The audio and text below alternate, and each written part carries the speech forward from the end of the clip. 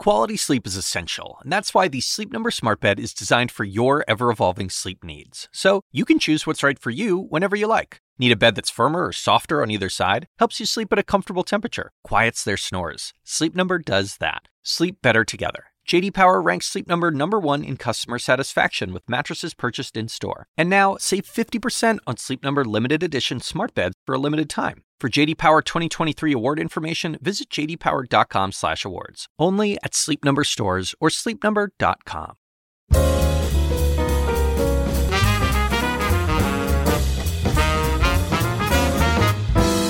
Hey everybody, it's David Axelrod. Happy holidays to all of you. We're off this week, but I want to take a few seconds to introduce you to a new podcast from my splendid colleague Audie Cornish. It's called The Assignment, and each week Audie pulls listeners out of their digital echo chambers to hear from the people who actually live the headlines. From the sex work economy to the battle over what's taught in classrooms, no topic is off the table. For this episode, Audie talks to two parent activists turned elected school board officials about what motivated them to run for office and the changes they hope to make while in power.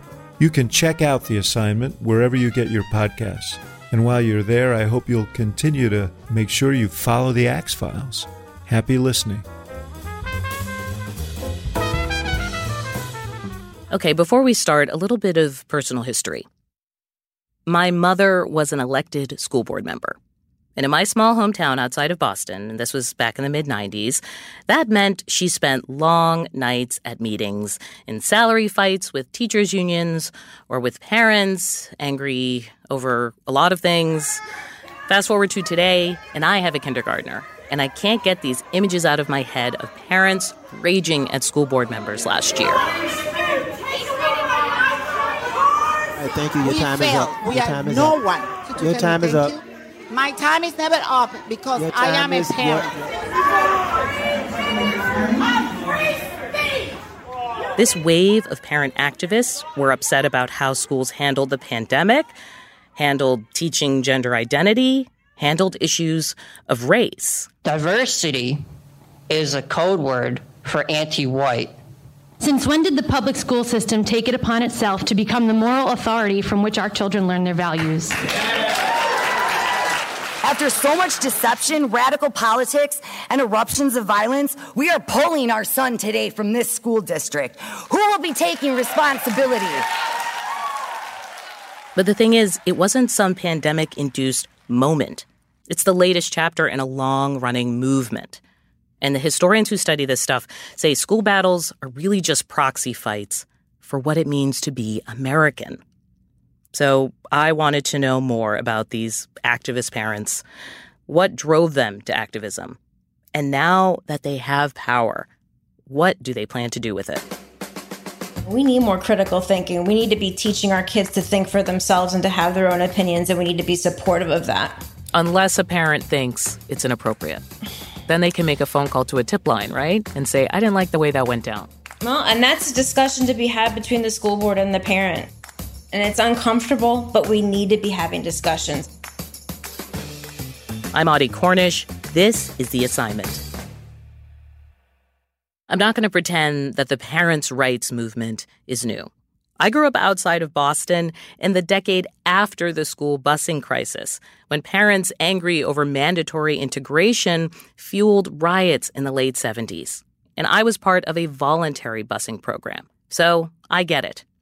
Covering education over the years, I found that most of these stories were really about power. The analogy that works for me is the family dinner.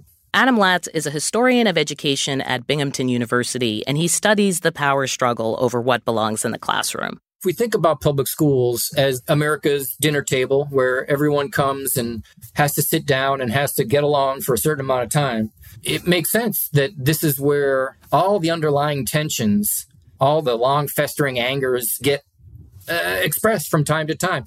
And without going too far down the historian rabbit hole, one of the most interesting of those times he told us about wasn't Boston in 1974, but Kanawha County in 1974. That's in West Virginia.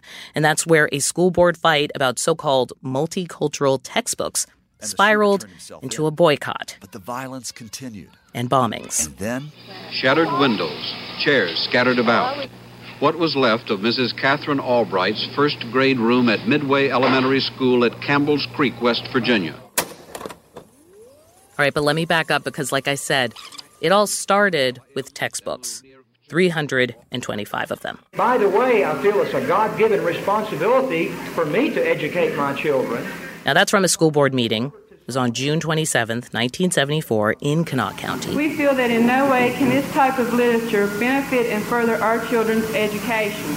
We do not want any teacher to assign any of this material at any time for any of our children to read.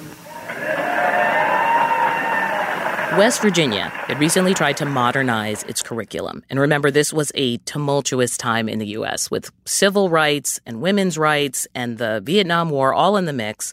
And around the country, there was a progressive push, not only to integrate classrooms, but also to integrate reading lists. The word they used at the time, a more multicultural set of authors for literature. So, for example, they intentionally included more Black authors, but they also included authors that wrote non-traditional poetry, so like E.E. Cummings. The school board had been prepared to approve these new books suggested by the state, but there was one member who objected, and her name was Alice Moore. We've got to let them know that the parents want a voice in what their children are studying in schools. Sweet Alice, as she came to be known in the controversy, she was an experienced conservative activist, and she ran for school board because she wanted to make schools more traditional, more conservative, in her words, more American and patriotic. After Alice Moore objected to the new curriculum, rumors spread through the county, and there was no Facebook at the time, but there were paper flyers passed around by parent groups, and these flyers claimed the new books promoted reverse racism and criminality. Let's call it Fake News 1974. So in June, the school board meeting was packed. It was in a gymnasium, and the windows of the gymnasium were packed. You know, people were sticking their heads in to try to hear and see. There were more than 1,000 people. Parents, teachers, pastors, representatives from groups like the West Virginia Civil Liberties Union. And then here comes the part that's going to sound familiar. We absolutely refuse to have the liberal point of view pushed upon our children. We, the parents, are the taxpayers. We pay your salary. We elected you to office. The undersigned citizens and taxpayers of Kanawha County hereby petition the Board of Education to deny the use of certain textbooks in the schools of this county. I have seen 2 basic English texts. If you listen close, you can hear the boos on the tape there. The audience cuts in so often that the chairman keeps threatening to clear the room. Please be quiet. After 3 hours of back and forth, they decide to buy most of the textbooks. And the vote is 3-2. But there was no way that fight was going to end just like that. Not with the history of this county. It has a real strong, powerful tradition of labor activism. So when school politics got heated, the people in Kanawha County, as labor activists, but also as miners, they had not only traditions of boycotts and picket lines, but they had also things like dynamite, and they used it. Things more or less moved in that chronological order. You had nearly 10,000 people stay home during the boycotts. Kids, bus drivers, truckers, yes, coal miners. And then someone graffitied Nazi symbols onto school buildings. Then some people took shots at school buses on their way to pick up the students who were still going to school. And then the bombs, planted at 3 elementary schools, and dynamite thrown into a school board building. In Kanawha County, West Virginia, there was violence today in the continuing demonstrations against the use of controversial textbooks in the schools. The Charleston Gazette said in an editorial today, the county is near anarchy. Okay, so we aren't at this point yet. But the argument about parents' rights, it's back. And the argument about political indoctrination in the classroom is back. And as more progressive ideas about race and gender take hold in the mainstream, some conservatives have felt their grasp on the definition of what it means to be an American slip. And in the past few years, we've seen an increasing number of parents elected to school boards who want to focus on their right to determine how we should teach our nation's history and how and if schools should talk about race and gender. So next, we're going to hear from two people at the center of it. It makes it sound like we're going to go back to Jim Crow laws or something like that. It just sounds like this negative connotation when actually all we want to do is have school be a place where you're focused on reading, writing, arithmetic. More in a minute. This podcast is supported by Sleep Number. Quality sleep is essential. That's why the Sleep Number Smart Bed is designed for your ever-evolving sleep needs, so you can choose what's right for each of you whenever you like. Need a bed that's firmer or softer on either side? Helps you sleep at a comfortable temperature. Quiets their snores? Sleep Number does that. Only Sleep Number Smart Beds let you each choose your ideal comfort and support, your Sleep Number setting. Sleep Number Smart Beds learn how you sleep and provide personalized insights to help you sleep better.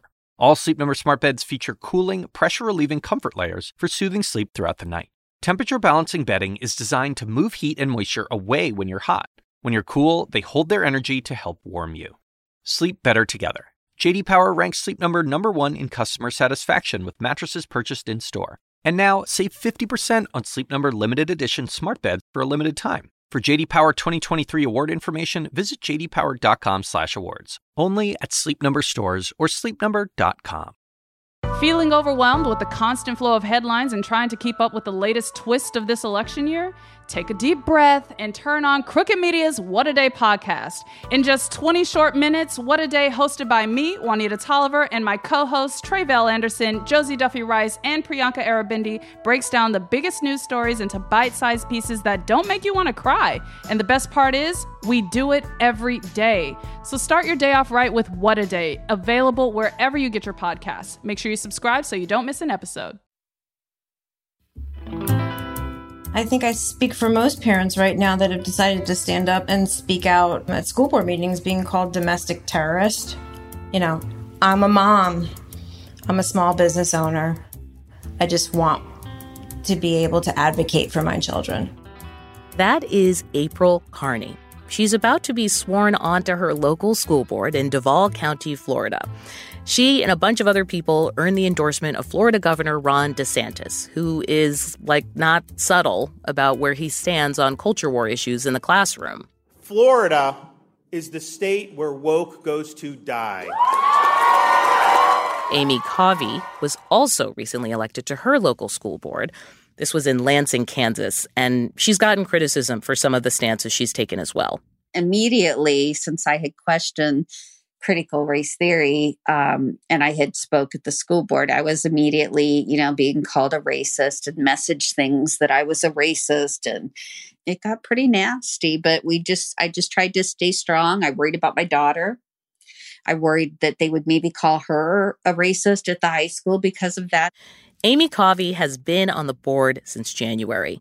Her governor, who is a Democrat, actually vetoed a parents' rights bill there, and then her district passed their own version anyway. So this year, both April in Florida and Amy in Kansas, they started the school year in, let's say, changed environments. I actually think we had one of our best starts to the school year yet, so I'm very happy with that. And April, what about you? I'd have to agree. I think that we are off to a great start. I think there's a very comfortable, transparent feeling going on at the beginning of the school year this year. I feel like you guys are both on the edge of smiling. Are you feeling good? Yes. Yes. Vaguely victorious. Neither of these two women had run for office before they ran for school board. But then 2020 hit, and school closures gave them a new perspective. This is April. I have to say, we were only closed for a short period of time here in Florida, from March till the end of that school year. And I have to say that was just enough for me to get a tidbit of how hard it is to be an educator. It was a struggle. It was frustrating. I had said to my husband, I said, I really hope we go back to school next year because I don't want to ruin my relationship with my two girls. I'm not an educator. That's not what I do for a living. And so I think it put parents in a pickle. Amy, I hear you nodding. I don't know if you have a question for April or a story to share with your 16-year-old. For her, it was the social isolation from not being in school and then the depression that sunk in. It really affected the mental health, I think, of the kids. So, but then all of a sudden you're home, you're feeling a little bit helpless. What makes you decide, you know what, I need to do something about what I'm seeing? I see problems and I want to do something about it. This is April. For me, it was actually when we opened back up the following year. We went through a whole process. Our district went through a whole process of online board meetings with the superintendent. I didn't feel like I was being listened to when I would stand up at school board meetings and speak for my 3 minutes. So, if you have a school board meeting where 65 parents stand up and say, we no longer want our child to be forced to wear a mask, and then they vote against you, that's how you feel like you're not being listened to. I also spoke at our school board meeting too, before I was elected, and they sent out the survey to the parents to ask if they wanted their children to go back to in-school learning.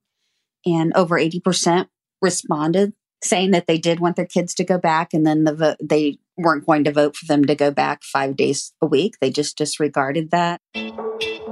Amy also spoke up at another school board meeting about critical race theory. The school district was arguing that they were not using the legal theory taught at the college level, but that they wanted to take a comprehensive look at slavery in the U.S. Amy worried that would include materials from the New York Times 1619 Project. And then there was this one book in particular that really bothered her. It was being used at the school-approved Social Justice Club. This book is anti-racist, and it had clear CRT, ideals in that book. Yeah, I think this is the book by Tiffany Jewell. This book is anti-racist, and the full title is 20 Lessons on How to Wake Up, Take Action, and Do the Work. It's very much an activist book on how to teach your child, to do that in different ways. And which part of it to you is the most objectionable? Well, it was a partisan book that the country is inherently racist and formed on racist ideals, and that if you're not anti-racist, that you're racist. I mean, it was a very strong book that I think what I want is to keep that out of the classroom. Focus on the core curriculum. There are so many things now that fall under that category. Like one of the criticisms about some of the bills about what to teach in classrooms is that they're so wide open to interpretation. Mm-hmm. Like, what is the circumstance where someone can talk about race or racism in the classroom, and who decides that? One part with ours is that our parents, if they can object to a learning material in our Parents' Bill of Rights, if they feel that harms their beliefs, values, or principles. So in some instances, it may be that the lesson is still taught, but their child does a different lesson. And part of our Parents' Bill of Rights also does say that we expect the teacher and educator of each child that they will endeavor to present the facts without distortion, bias, or personal prejudice. And who decides that?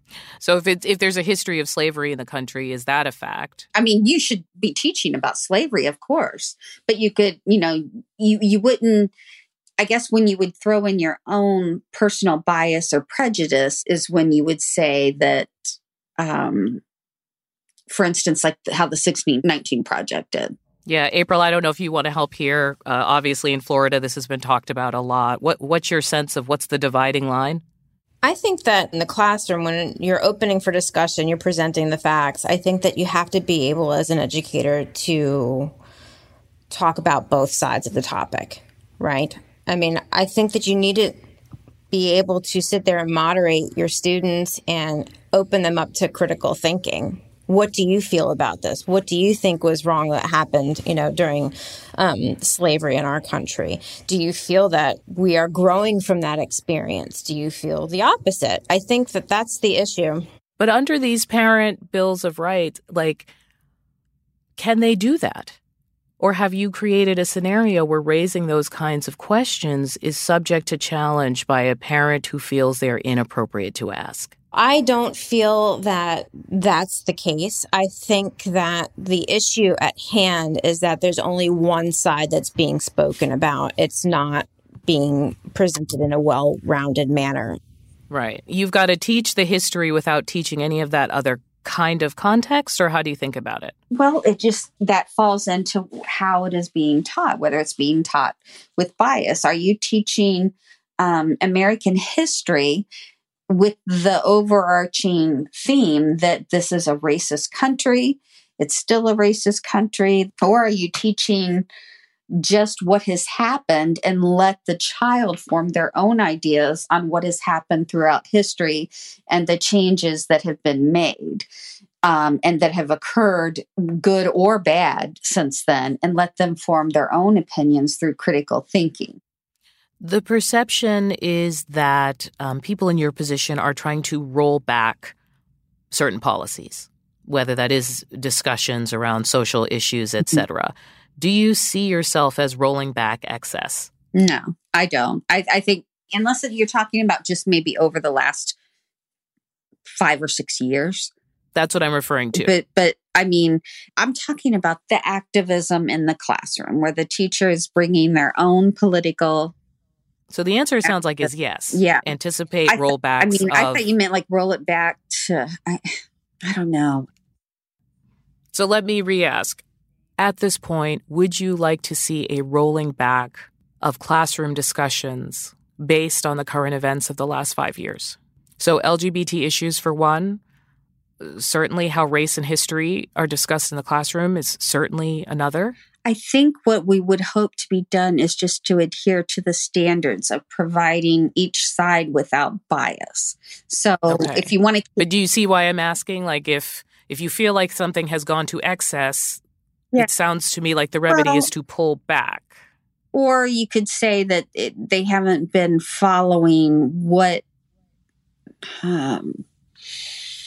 let's see, you got people going on the extremes, so. And you want to roll those people back. Yeah, I don't know if rolling back is the right term. I have to agree with Amy. It's about getting back to basics and teaching the standards. So getting back is the term you'd prefer to use. Yeah, I think it's back to basics. We need, like I said, we have so much learning loss that's happened because of the pandemic. Right. Really, but either way, it's a going back of something. You want to draw back on what's happened. Yeah, I think we need to focus on what's important. And that's, educating our children to be able to graduate from high school. Why are you guys scared to say this? And I'm not picking on you. I'm genuinely confused. If you've both seen an excess, you've seen something go too far, why the fear around saying, let's pull back from a thing that's gone too far? Well, it makes it sound like you want to roll back to the times when, like, we're going to go back to Jim Crow laws or something like that. It just sounds like this negative connotation when actually all we want to do is have school be a place where you're focused on reading, writing, arithmetic. We're focusing on all of these other issues that could be addressed at home with the parents. Well, thank you for letting me dig into that. I always want to make sure that I'm totally clear on what's being said to me so I'm not misconstruing things. I don't want to lose sight of kids in this. I asked students what they thought of political battles finding their way into the classroom. I gave them no direction on what political battle that might be. And here is one of them. How is it that my existence is a threat to other people? Because my existence and my identity, my sexuality, my gender, that's me. And the same goes for everybody else in this world. And no one else should have the right to try to silence me or silence anyone else, no matter how young, how old. It's such an important part of myself. And I know that for other trans kids, it is an important thing for them too. And I think the fact that we can't even express that in schools where we're supposed to be safe, where we are encouraged to grow and be ourselves, I just think that that is completely unacceptable. What do you hear in the voice of a student like that? I think that we're putting these kids under a microscope. And I actually think that by drawing more attention to the struggles they're going through, it's actually putting more pressure on them. I have a friend of mine whose son is gay and has come home and said, "Mom, it's all day, every day.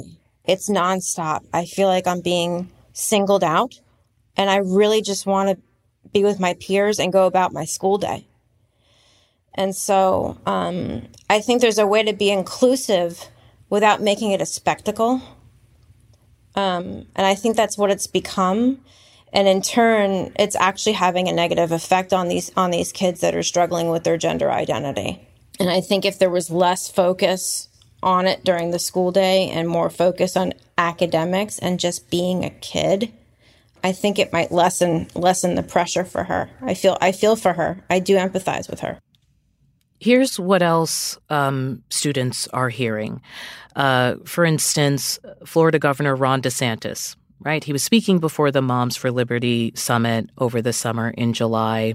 And here's a sample of that speech. We also drew a line in the sand and said, in the state of Florida, a parent should be able to send their kid to kindergarten without having woke gender ideology shoved down their throat.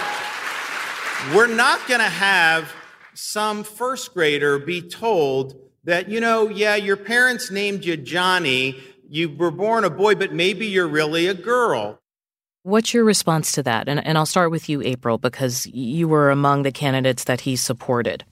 I think that a 5-year-old who still believes in Santa Claus and the Easter Bunny doesn't need to be taught about gender ideology. I think once you go through puberty and you start to figure out who you are and your hormones start to even out, then yes, if that's how you're feeling, and if it was my child, I'd be completely accepting of that child. But I think at that age, it's not necessary in the classroom. House Bill 1557 is about age-appropriate curriculum. Not one place in that bill does it mention anything about singling out children for their persuasion. Right. I mean, it doesn't help if the governor goes out and is like, we're going to stop this ideology from being shoved down your throats. It's just being woke. Like, that language is not, correct me if I'm wrong. Does that language feel as careful as you guys are being? I think he's speaking for a lot of parents that are tired. Yeah. I just think that I think that he's a dad too. He's got 3 young children, and there's a lot of folks out there that just do not agree with what's going on. And we can be accepting and inclusive of everyone without putting such a microscope over it. And that's what's happened. And it's being picked up by the media, and it's being picked up on social media, and it's being portrayed and pushed and pushed and pushed, and it's all you see. And what is? I just want to make sure I'm following. That lifestyle, the lifestyle of the LGBTQ community, if that's what you choose to do, and that's how you feel in your heart, and that's who you are, that's completely acceptable. But it doesn't mean that the rest of the world has to be just like you. Can I stop you for a second? I want to ask you in particular, because you're in Florida, what people are seeing is a governor backing, right, some 24 candidates. And you can correct me if I'm wrong. You actually had to say that you sort of agree with his agenda. Mm-hmm. This is something he's speaking about nationally. It does not seem like it's just about helping out parents. He's backing candidates. It seems very political. Well, I think that, the reason why he and the First Lady decided to do this is because people just simply weren't paying attention to down ballot races. But it's not that it's apolitical. Like, we are looking at a political movement. I think it's a parent movement is what it is. Amy, can I ask you about this as well? You ran explicitly as a conservative. Yes. The idea that politics were not already in that and that it's bringing it in, I would disagree with, because it has already been in there. The NEA The teachers' unions across the country are highly political. Right. This is the National Education Association. So to you, it is about you have an ideology as well. You're saying that you're not pretending you don't. No, I'm not. I'm not pretending I don't. But what I would like in that ideology as a conservative viewpoint of that is to keep the politics out of schools. And I know that I run as a conservative, but that's one of the conservative views is that So you can see how that's hard to square, right? Like just as an average voter. Well, you have lots of political people saying they're being apolitical and they all want control of your students and syllabus, right? Like it seems all political. I can see how you might feel that way on the other side, but I feel... Not other side, but like objectively, right? Like if someone says, I am a conservative, I want to run for this position that's usually considered nonpartisan because I believe that my ideology brings something to this, it is explicitly political. Well, the reason why I would say that I was a conservative is because that way it shows, your values and your views on points. So those conservatives would have a voice. But as a part of a school board, I need to listen to all sides. And that can come back on us too. Like you have to watch for both sides being brought, into the classroom. I don't want the Republican side, if you want to call it that, or the Democrat side brought in. I want just the facts. My mom ran for a school committee. This was a huge part of my growing up. Yeah. So I'm sort of intimately aware of how these battles can play out, right? And I had school friends whose parents were teachers and they were in the union and it was a whole thing. What I learned from that time, though, is so much of this is about control. Who is in control? Who gets to draw the lines? Who gets to say what is appropriate or not appropriate? Do you feel like, and especially after we started this conversation where you said in some ways you felt helpless, do you feel like you have more control now? This is Amy. As far as myself, I'm still only one vote out of 7. But I do feel like at least I can assure that parents have a voice. And when they bring those concerns to me, I do have that control where I can make that known to the board. And specifically conservative parents, right? I mean, that was part of your campaign to say, I can be a voice for you. It is the conservative, but I've also had 2 or 3 recent issues that came up. These people, they were not for what I ran for, but they had some other issues that needed to be addressed. And I went to bat for them. I knew they didn't vote for me. I knew they didn't agree with me on a lot of these issues. In fact, one had spoke out on that.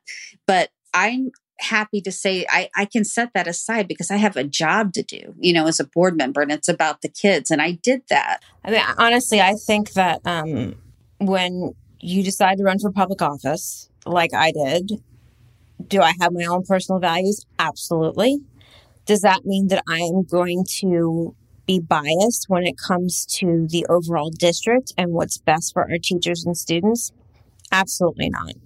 And I am so glad that I'm going to get the opportunity to serve our community and that we're going to be able to have more robust conversations as a school board because now we're going to have more diversity of thought. And I truly believe that when you have a more balanced school board, that those conversations will be more productive. Going forward, what do you feel about school board races, which in the past were at least perceived as being kind of uneventful and maybe apolitical? How do you feel about the fact that they will become more explicitly partisan? I would be fine with it being either way. And let's face it, the country's divided. I mean, our presidential elections were very divided. Our Senate is, almost evenly divided, right? There's division all over the country. And I don't think it's any shock that there's some in the school boards too now. April, do you feel similarly? Is it okay to have a more hyper-partisan environment at the school level? To some extent, yes, because I think, as I mentioned about people not paying attention to down ballot races, we can't just focus on the presidential election anymore. What happens on the local level is what's most important, and it affects the most important citizens of this country, and that's our children. And so are there a lot of informed voters out there? Yes. Are there a lot that are not? Absolutely. And so to some extent, to make it a more partisan race, it helps those that are low information voters make a decision based upon what they believe. And again, it's sort of depressing. Like as a parent, I've got kids under the age of 5. Mm-hmm. And I turn on the news and I look out in the world and I do see like conflicts and history, and they need a bunch of critical thinking skills, which I very much hope to give them. But it sounds like you guys are saying like, don't do that in school. Oh no, I'm a huge, and that's kind of sending them out in the world, being like, "Wait, do we talk about LGBT issues? What do you think about racism?" Having more critical thinking in the classroom, I think that's where we're lacking. We need more critical thinking. We need to be teaching our kids to think for themselves and to have their own opinions, and we need to be supportive of that. Unless a parent thinks it's inappropriate, then they can make a phone call to a tip line, right, and say, "I didn't like the way that went down." Well, and that's a discussion to be had between the school board and the parent. But we need to be having these discussions, and it needs to happen, and it's uncomfortable, but we need to be having discussions. I welcome parents' commentary. We have to be able to listen to one another so that we can come together. It's the only way it's ever going to happen. That was April Carney of Duval County, Florida, and Amy Covey of Lansing, Kansas. The Assignment is a production of CNN Audio. Our producers are Alex Stern, Madeline Thompson, Jennifer Lai, Isoke Samuel, and Allison Park. Our senior producer is Haley Thomas. Our supervising producer is Steve Lichtai. Mixing and sound design by David Schulman. Artwork designed by Nicole Pesseru and Jameis Andres. And our technical director is Dan Dzula. Support from Adam Levy, Osman Noor, Sonia Tun, Erin Mathewson, Katie Hinman, Lindsay Abrams, Tamika Balins-Kalasny, Rafina Ahmad, and Lisa Namaro. Special thanks to Theo Balcom. Abby Swanson is our executive producer. I'm Audie Cornish. Thanks for listening.